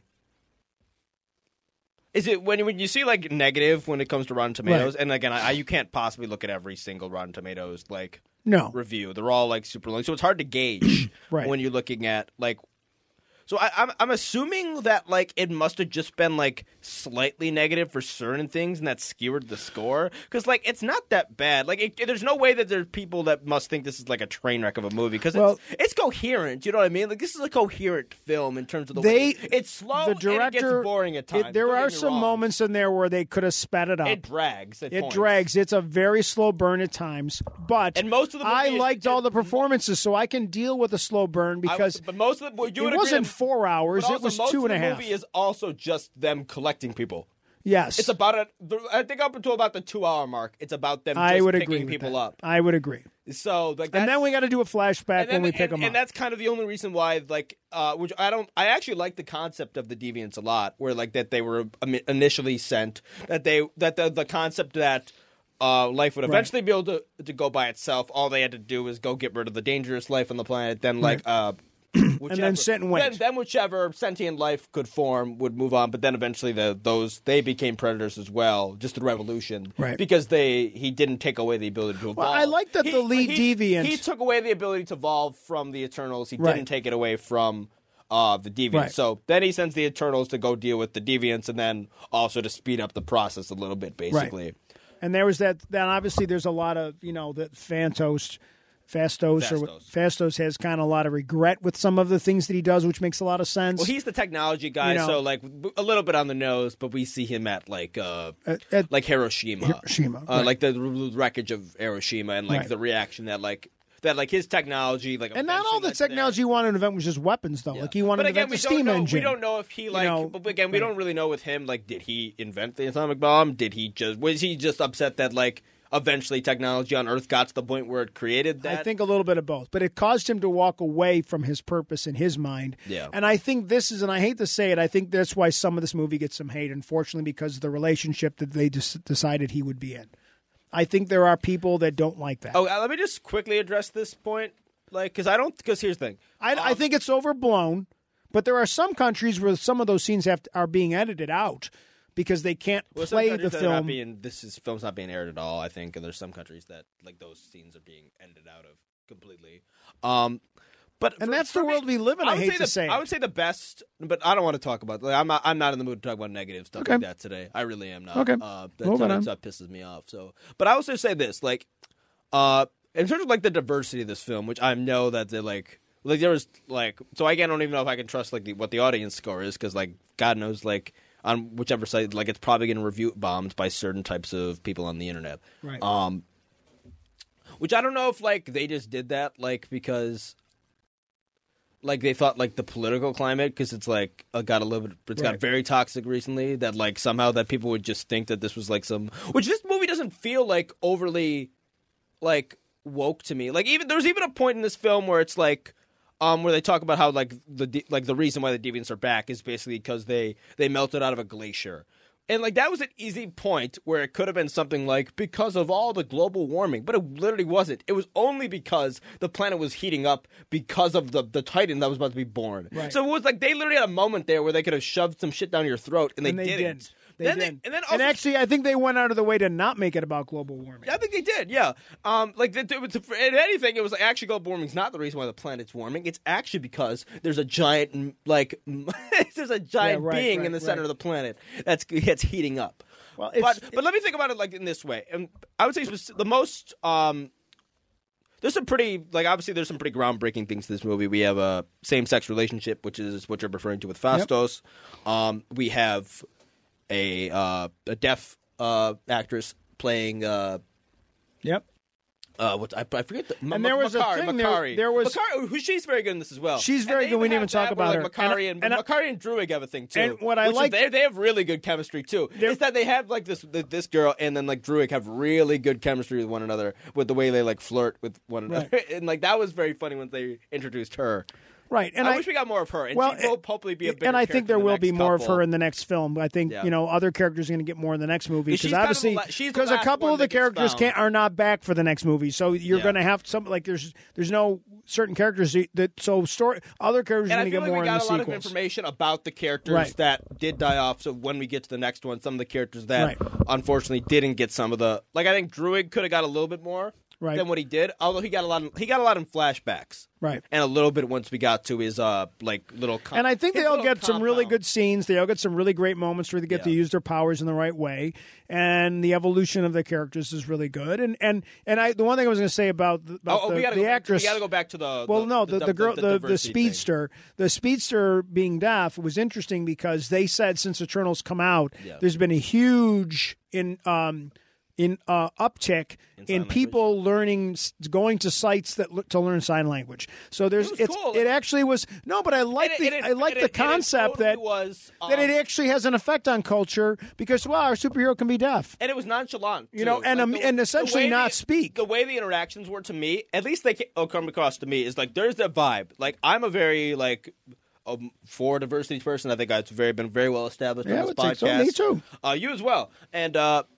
but there are movies where like it's a little on the nose. We've talked about this, which I think, which my personal opinion is when it's a little bit on the nose like that, it does a disservice and you hand people ammunition.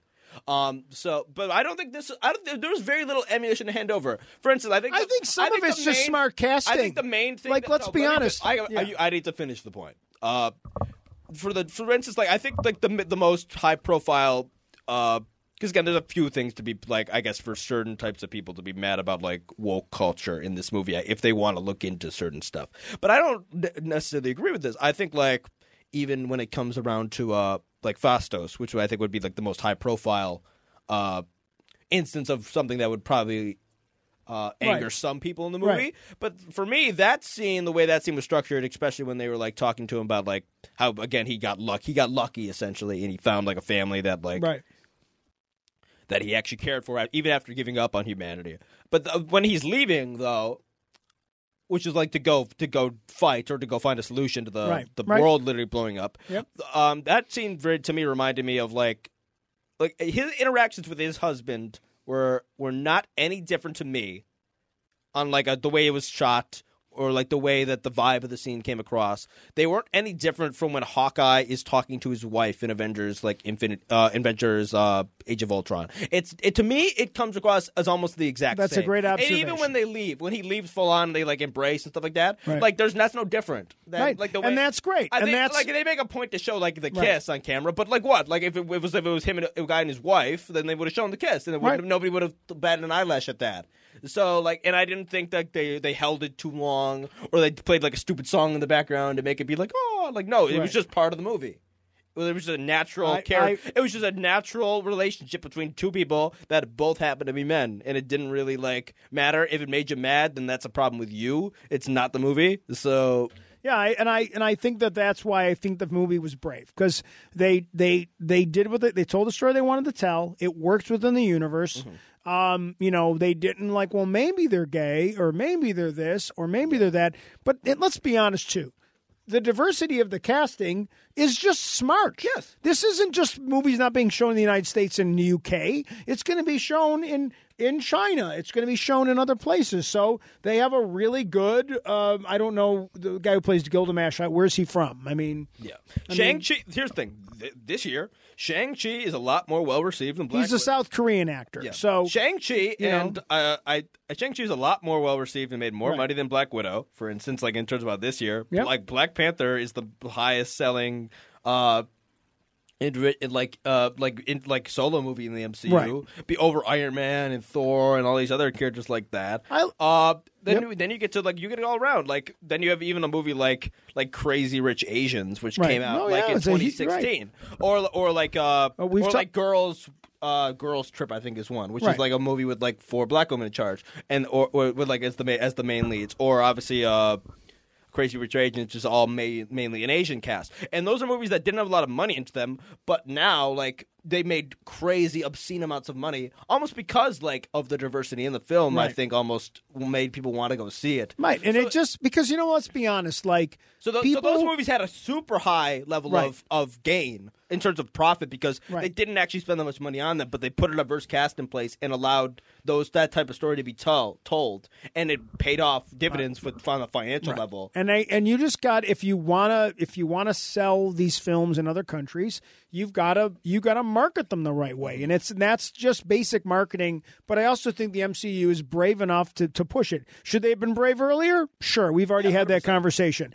But you know what? They're brave now, so I'm not going to fault them for not being brave. It's kind of like the argument, well, how come there wasn't a gay character on Star Trek in 1968? Because it would have never the show would have never aired. The censors literally back then could have shut production down. We don't have that anymore, but you still have to sell advertising. You still have to find a distributor who wants, like, you can't just do anything you want because you may not find a distributor. And there are some practical things, but I think the MCU took a step forward. Again, tell me a movie that this is like. I'm just happy that it's Tell me a movie that this is like. I'm just very happy that it's in a step. It's a good step.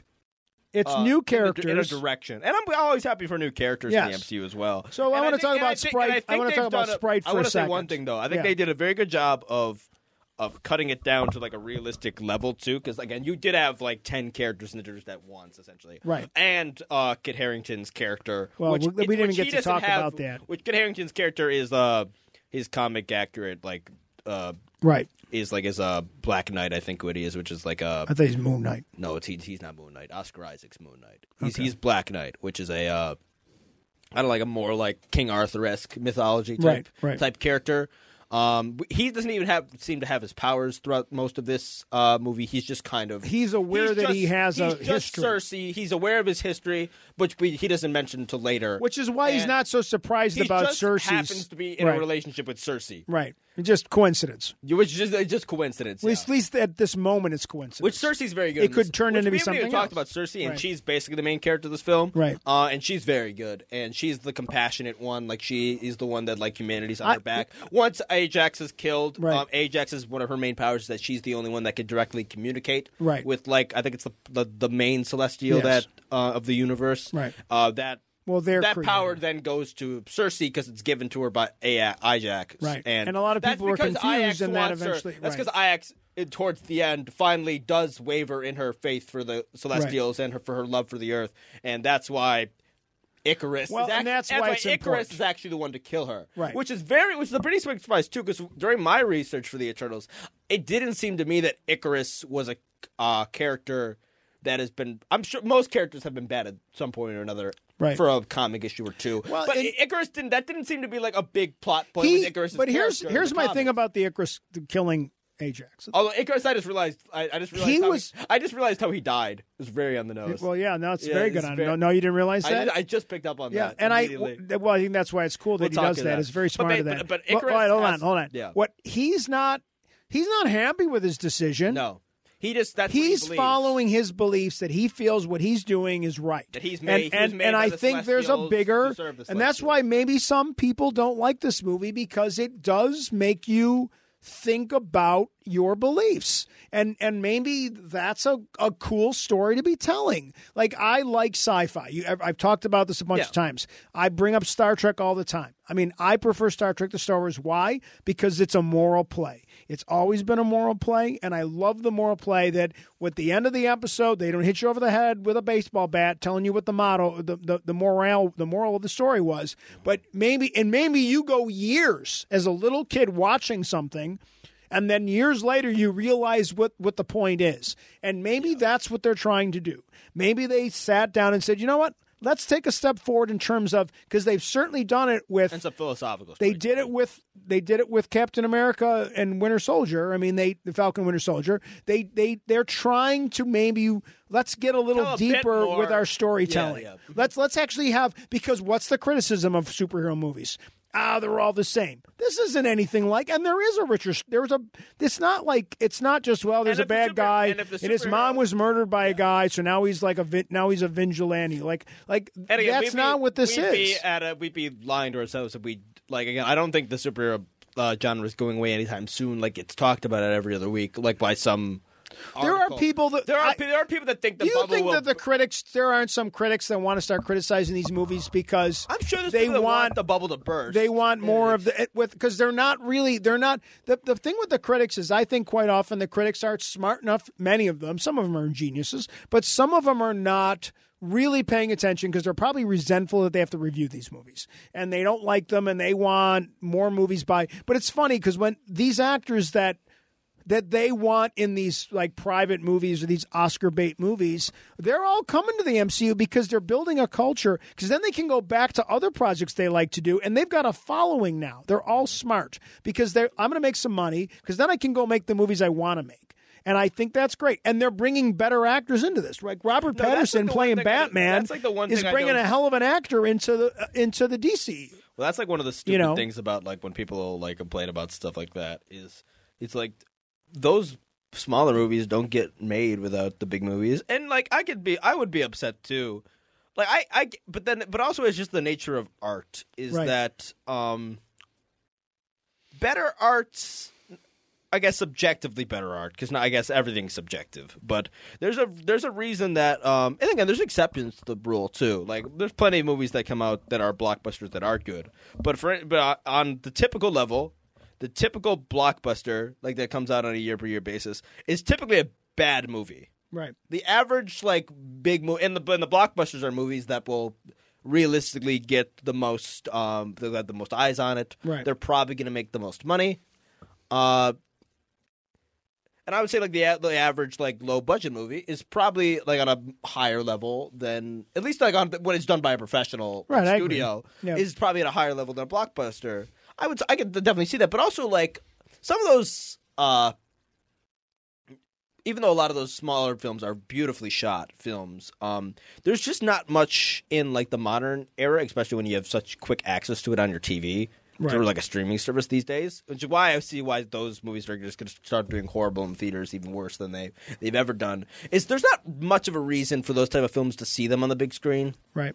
At least to a lot of people. Yeah, like The Lighthouse. I think there's some people that The view Lighthouse, for example. Like there's some people that it's a creepy, weird movie. It's very good. Very good movie. But it's not a movie I need to see at like the local movie house. And there are certainly people. And I don't mean Regal. I mean like purists, like the artistic movie house. And there are certainly purists that view like every movie as like a movie that should be seen at some point in the theater as well. Right. But I just think that's unrealistic, I guess. Right. Okay. In this era, I'm all for like theater staying alive, and I think streaming is. Here's a couple things I really liked in the movie that I want to mention. I think that were cool castings, and I like the way they going back to Sprite. Yeah. I feel like we're missing so much, but it's just there's a lot. Even though like I don't think that much happens in the movie. There's a lot of like but I think there's a lot of subtle nuances and details in the background. Okay, so like I like because I think Sprite is a boy in the comics, right?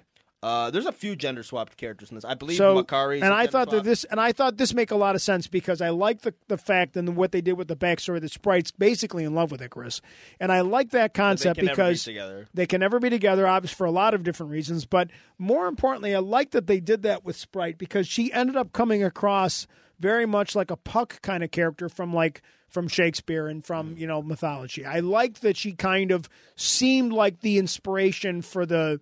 Like that type of, like you said, that English kind of mythological, character that we've seen, European character. And I thought she was outstanding in that. I thought that, I didn't think we got enough of Angelina Jolie. I think that we're going to see more of her in the next film because once she kind of comes to her, they gave her into her fight own with herself, and then she got to dispose of the one, and I think that's the side villain, which is the, and it's really cool how she does it. Which that's the only other thing I can give the movie is that the deviants are kind of like just there so they can be there for a couple fight scenes because you can't exactly fight a Celestial, right? So it's like we just kind of have the secondary villain of the deviants, it's also part of the misdirection.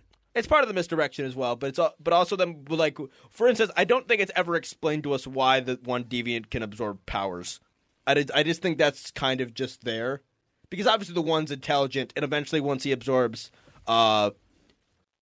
He absorbed Ix's powers, which is why he can heal himself. Right. And then eventually once he absorbs Gilgamesh's powers, he almost becomes like humanoid almost. Yeah, they probably yada-yada'd it, and we didn't even catch it. Speak and stuff like that. Well, that's because of his evolution. That's because of his evolution because when he took Ajax, then he could do... When he was able to... And that was voiced by Bill Skarsgård, which I believe they hid he's the guy who played It, like the actual clown. Right.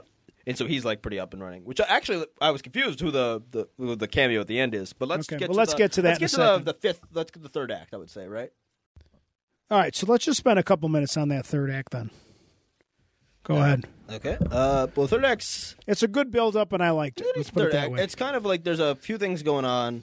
The main thing is obviously the big Celestial is starting to emerge.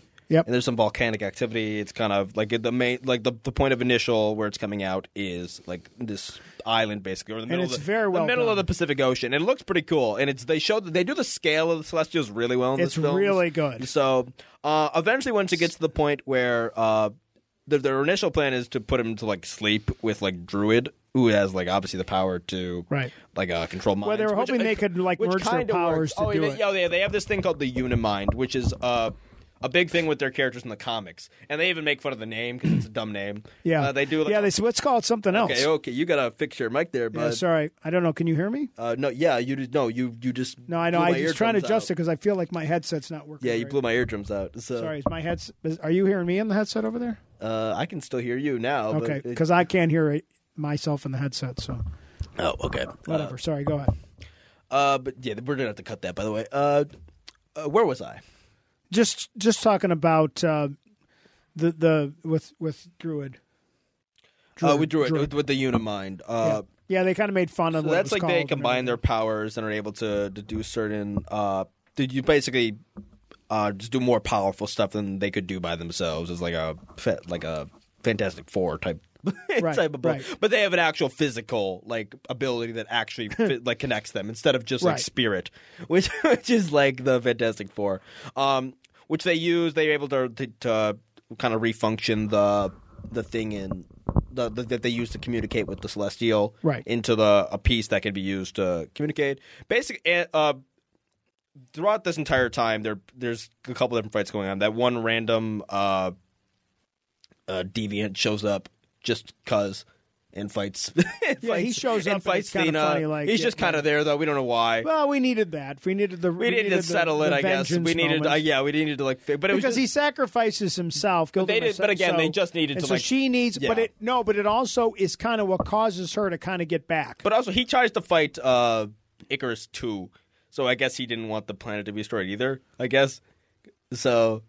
Well, there was a weird evolution with the Deviants, which I thought I was okay with. Well, they weren't just killing machines. They even said that they were them now because they had like consciousness now. Right. They actually were like, right. So they were almost them now, right? But they still needed to get like they were still like at each other's throats though. They were basically like two. Because I'm going to kill you because of what you killed everybody else. Yeah, so there's a weird morality. It was almost like that. Initially, the Eternals were there to stop these mindless killing machines from murdering all the humans on the planet, even though that was for some other. Obviously much more nefarious long-term purpose. Right. But then they eventually gained sentience by, like, I guess absorb, for whatever reason that one can randomly absorb the powers of the Eternals. We don't know why. Well, And so they began sentience, and then thus they began. Okay. They're now. I don't want to focus on that too much because it's not that important. But yeah, exactly. It's a side thing. But now the Eternals. The Eternals are almost like the butchers to them because they almost drove the Deviants to extinction. Right. Well, let me set that up. And then you're also, but the main thing is they're fighting Icarus. Is that Icarus is trying to stop them from doing whatever they want to do to But they almost have to kind of combine their things so they can kind of make make Icarus. Like kind of distract Icarus so Cersei can go and do her thing. We find out that she has a power. She has a power that she wasn't aware of, which is maybe again part of why Ajax wanted her to be. She didn't think she could turn. Her main thing is that she can kind of change like the actual physical compositions of stuff. So she can literally change like matter, like a rock into water or a walk into rot or vice versa, all that sort of stuff. But the one thing she didn't think she could do was turn like living things into something else, from something that is living to not. Like she can change like a person to an animal, for instance, which is why like that she's Cersei, and Cersei's like the origin of that would be like the Odyssey, right? Which Cersei's in, and turns like some of the sailors to like I think it's pigs or something. I don't remember. And but she didn't think. The idea was that she couldn't change like a sentient or living thing from that living thing into something that's like would I guess kill it. So I guess like she turns the deviant from into a tree almost. But it's like it's not like a tree grow through. The tree's not alive though. It's like almost like a petrified. It's like a petrified like tree, and like literally like the limbs and like body parts of it literally became wood. Right. It wasn't like a tree grew through it and like stabbed it. Like, it was it was wood now. She converted it into an inanimate object. And she uses the Unimind after basically. At some point, we see all the different powers used in tandem, and there's different fight pairs against like all the different Eternals versus Icarus. Icarus eventually managed to shake them off. Kind of beats up Druig a little bit. Yep. Cersei's also not Cersei. Sprite's also with Icarus, but it's just because of her like her love or like one way love for him, basically. Right. More so than like any actual philosophy she has. It's more just her devotion to him. Right. Which there's even this little moment during like the quick wedding flashback that they have, which is during like one of the more like ancient empires of India, where they're doing like an Indian wedding, and like you even see like the other. Okay, you're going way off the rails on this. So, I know. like, We're running out of time. But you see the other turtles' reaction to it, and you even see like little sprites like all angry. We see enough of it. And it's like, funny because when they finally I mean, I don't even know of an audience how many people would recognize that aspect of it. But it's funny because they make a point of having like Kingo be the only one that noticed that you didn't notice that she's in love with him. Like he brings it up, and they do it in a comedic way. Well, it's obvious. How did you people not catch it? And it's funny, like it's almost directed at the audience because I wasn't necessarily catching on to it. I mean, now if I go back and I watch some other scenes, and then when Icarus does get away from, they're trying to hold him down. They're using all the technology and the different powers and everything because Athena's off fighting the Deviant, and they kind of all get separated and everything. But then Icarus can't do it. No, that was very interesting. He still loves her, which I think is a little bit of a cop out, but basically we get to that point where Icarus was obviously killed Ajax. He was basically trying to stop them, and basically was working to ensure the destruction of like Earth, essentially, and the birth of this Celestial. Right. And but the one thing he can't do is he can't bring himself to kill. He loves Cersei too much. Yeah. Because again, they were together, and I think that's a nice. Which is why he left too, is basically to spare her because of what he eventually learned is that the planet that was going to blow up and all the people, because she loves. She has the most love for humanity. They turn him into a great tortured somewhat character. Sympathetic, even like his anger after he has to kill Ajax. Like he is conflicted about everything. Yes, in a way, and they do a great job with his tears and his emotional breakdown. Yeah. Then how because he doesn't get killed. Yeah. And then he makes a decision. He can't. He knows what he has to do for himself, and he lets Cersei do his thing. Cersei basically takes it from there because I think Cersei basically activates the Unimind and essentially almost forces everybody else into it. They don't kind of like do it themselves. And that they shows kind of, her level of power was much richer than we realized. It's like she basically activated it than everyone else, including Icarus and Cersei, who were both working against and Sprite, who were both literally working against the rest of them. They all formed together, and she turned the massive. Celestial, which is now like with this really cool like badass shot where it's like there's a whole there's a hand emerging from the Indian Ocean around the island with the island in the middle. You don't see the head at all. You just see the hands. Each little big thing. No, there's that one thing where each big thing sticking out of the water I think is just the hand. But there's also a thing with the eyes. I think it's just the finger though. No, there's 3 fingers. That wouldn't make sense though. There's 4 hands and the head's starting to come out of the water too because you see the eyes go dark.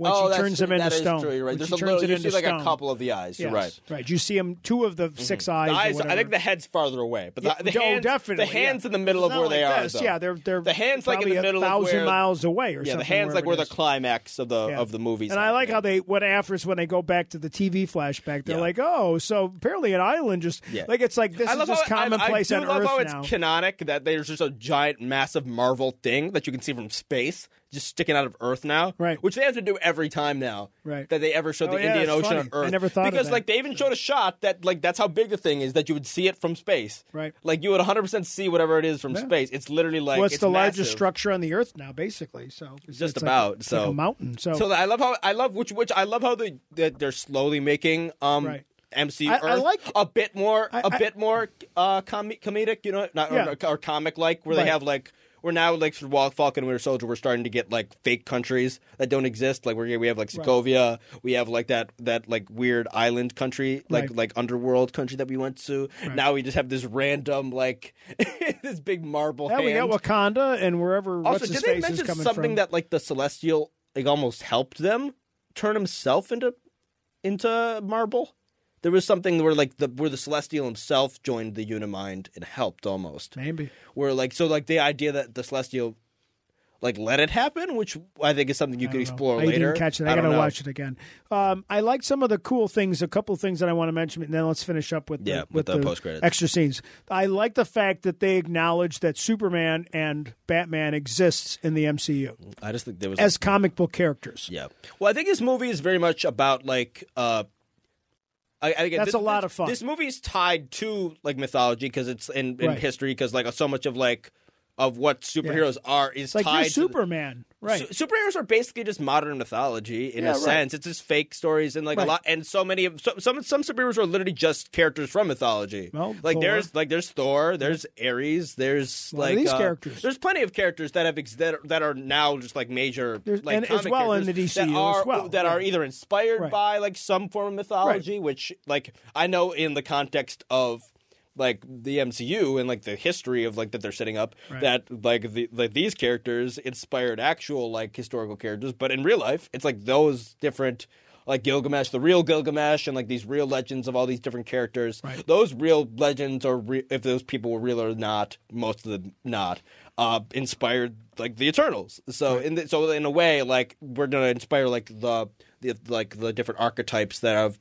The archetypes were, and I think, initially made through religion and through mythology and stuff like that. And I think that type of like character building and concepts. Well, like in the one transferred down to superheroes when they in a did way. Superman Returns, like for example, when it came out, which was failed. And DC's a part but of that when journey. it failed, but the one thing that people didn't like about it, there was way too much with Superman being like God and Jesus and his relationship with like they said I think that's why he was mentioned, because I think it's a part of all that. Because again he's inspired by Icarus. Mm-hmm. He'd be inspired. Superman's slight.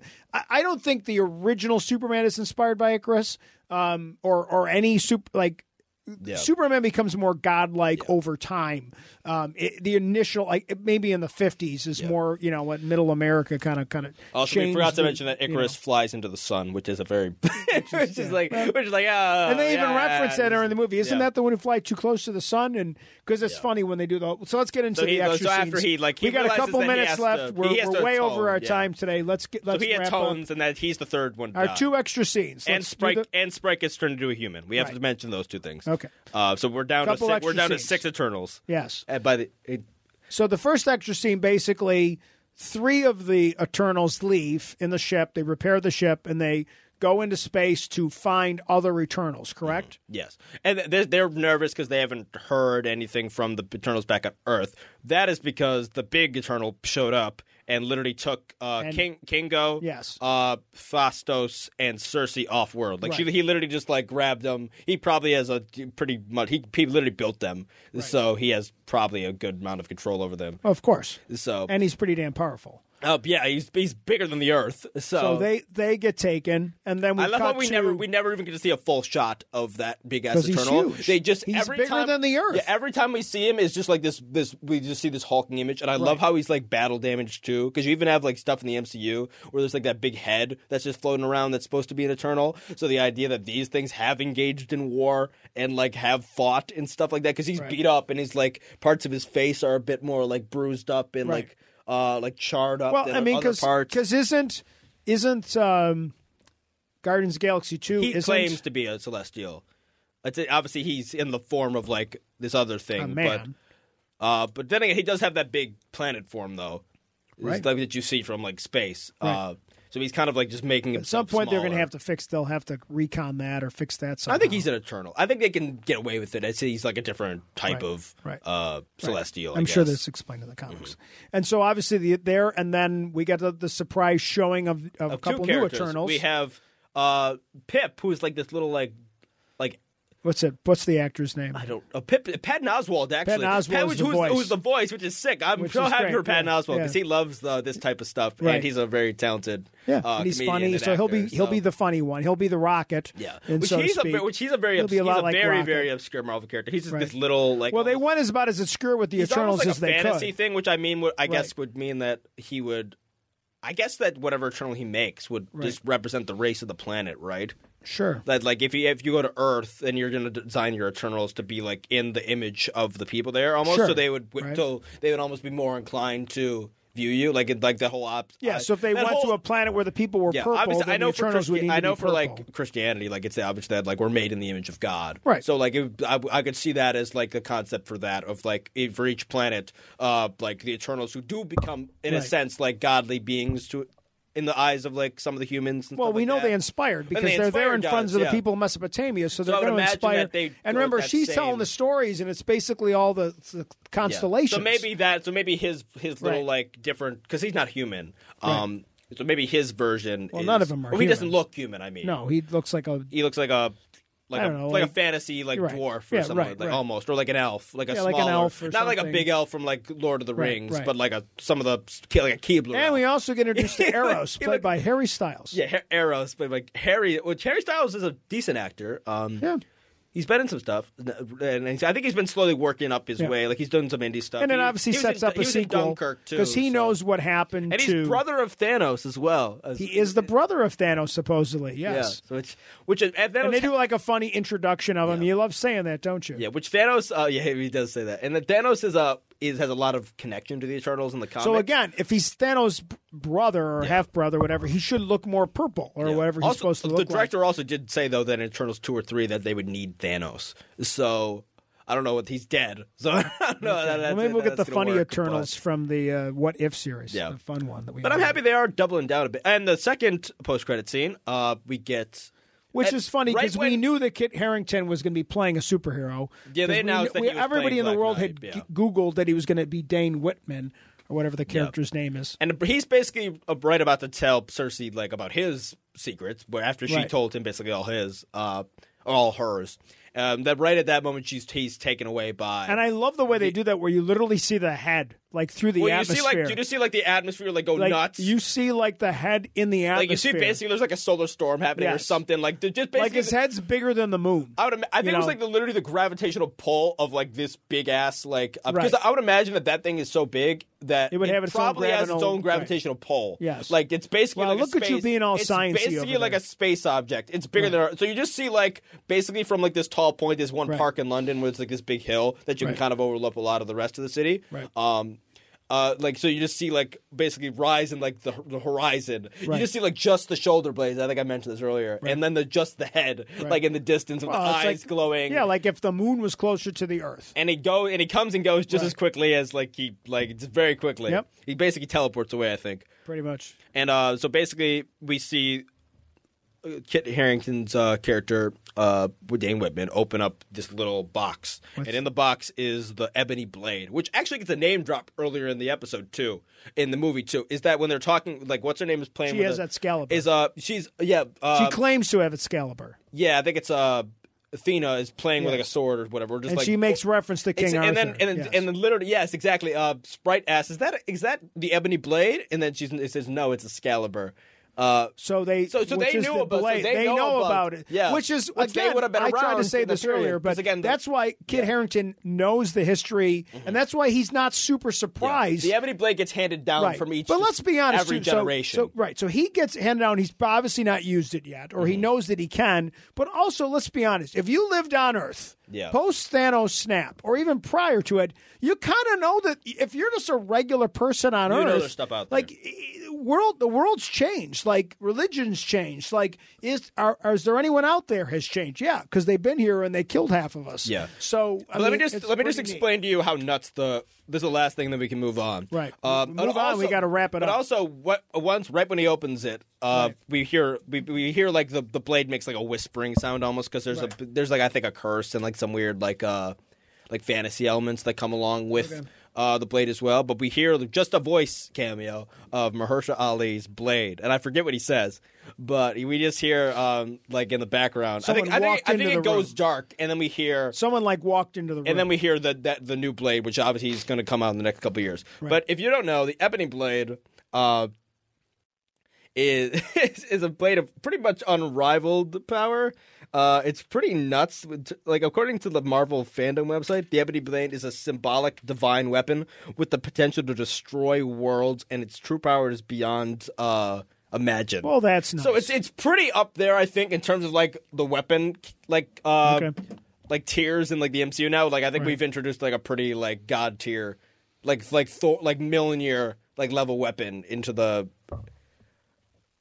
And that's why I think at the end, seems they have plans. I think at the end, this movie is going to be great for the whole Eternal storyline. And I think there's the possibility that can lead into some really good stuff with the Black Knight character. And I think that they've set the groundwork with with less characters to deal with next time around. Maybe with one movie under their belt, they'll be able to maybe put the pieces together on a little bit more, and maybe make the movie they were trying to make a bit better. Okay. But again, overall, I have no problems with the movie. I'll happily watch it again. Yeah. Again, I don't hate this movie at all. I didn't go in with any expectations. Nothing perfect about it, but most of these movies aren't perfect. I thought there's Endgame's not perfect. Again, I will say there was unreal potential with this concept, and they won't really be able to revisit this concept, especially like the time hopping thing and like the Eternals throughout history and now their like philosophies. Right. They won't be able to really reach that again. I don't need that again. So it's a little unfortunate that I don't think it was fleshed out.